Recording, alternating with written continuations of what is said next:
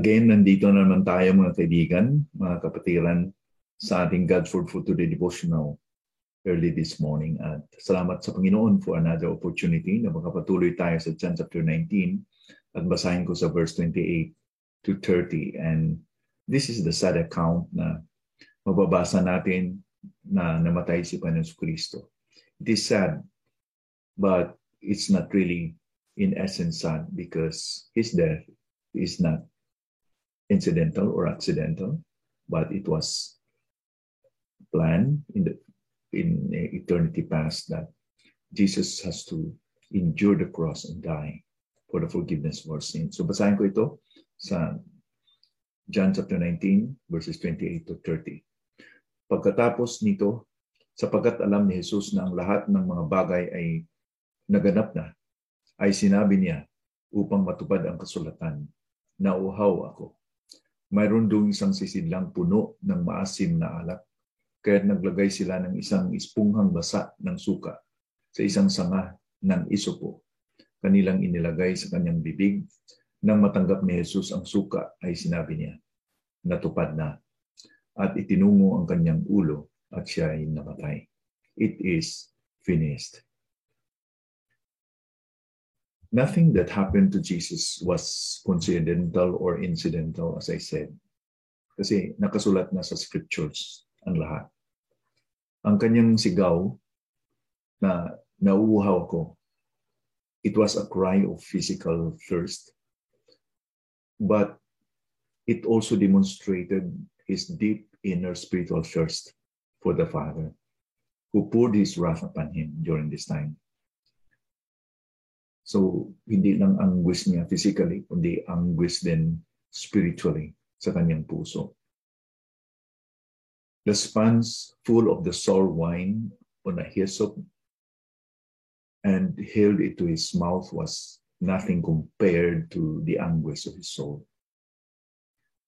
Yet, despite of this, he endured sa lahat na to. At sumigaw siya, it is finished. Pagkatapos niya na nakainom ng suka na to, natupad na. His mission is accomplished. Parang ironical ito. Ironical since Jesus died helplessly because nakikita siya physically that he was really gasping for breath. Nahihirapan siya maghinga. But ang kanyang sinigaw ay sigaw ng isang tao po na tagumpay. It is finished is a cry of victory.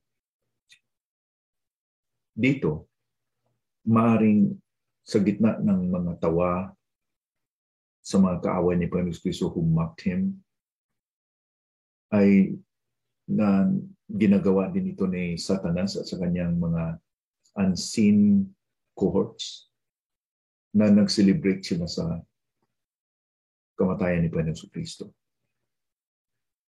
Pero hindi nila alam na ang kanyang kamatayan was the satisfactory sacrifice for the payment of our sins.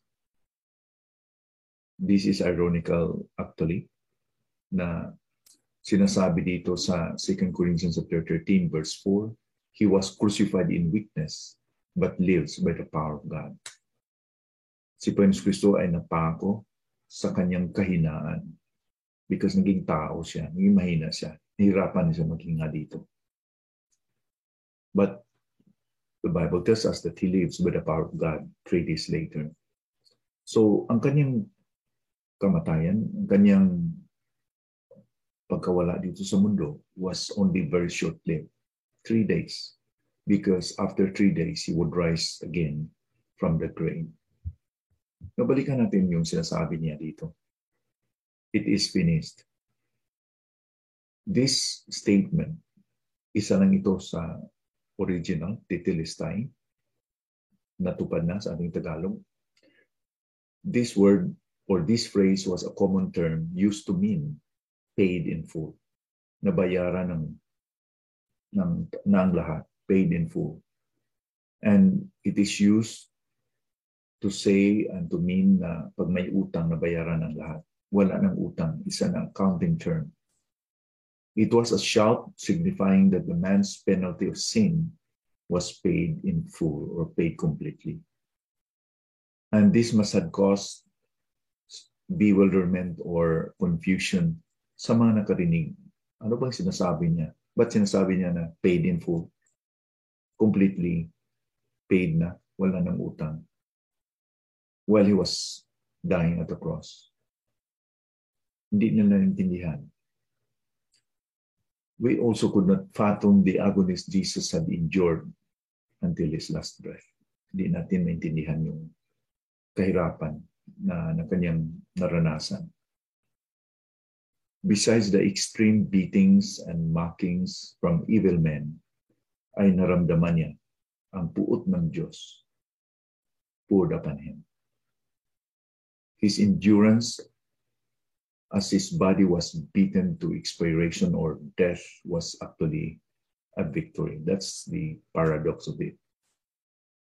He was beaten to death, but actually that was also the source of victory para sa ating lahat. Kasi when his body was beaten to death, it was because of the sin that he carried in his body. Amazingly, ang kanyang tagumpay ay regalo para sa ating lahat. Our privilege today is to receive this gift of victory from sin. Kasi mapatawad tayo sa ating kasalanan. We will be absolved from judgment. There is now therefore no condemnation in Christ. So ito po yung regalo ng Panginoon sa atin. Because of His death at the cross, nagkaroon tayo ng forgiveness. Nagkaroon tayo ng kasiguraduhan na hindi na po tayo makondem pag nanampalataya tayo sa kay Panginoon Kristo. So my question for us today, sa bawat isa sa atin, sa inyo po na nakikinig at nagsubaybay sa ating devotion. Have you received Jesus and His gift of salvation sa inyong puso? Tinanggap mo ba na itong kamatayan ni Panginoon Kristo? Tinanggap mo ba ng kanyang tagumpay, it is finished, ay ito po ang inyong pinaniwalaan? And you have made that decision once for all, that yes, I believe you, Jesus. I believe that what you did at the cross many years ago, yun po ang complete na kabayaran para sa kasalanan ko. Yun po ang perfect na sacrifice na hindi na po ako pwedeng hatulan because you were sacrificed and you were crucified in my stead, in my case. So as I close, tandaan natin, ang kamatayan ni Panginoon Kristo ay ating buhay. His death is our life. This is the big exchange. Namatay siya para sa atin, para magkaroon tayo ng buhay. There was no other way but through only sa kanyang pagsakripisyo sa cross that we can obtain life. We will never be able to be reconciled back to God apart from His sacrifice at the cross. So I plead with you, I pray with you that if you have not trusted Jesus as yet, repent of your sins. Pagsisihan mo yung kasalanan mo. Ang kasalanan mo, kasalanan ng lahat ng tao sa mundo ang dahilan that He died at the cross. And believe that He has paid the penalty of that sin by His death, by His blood. And receive the salvation.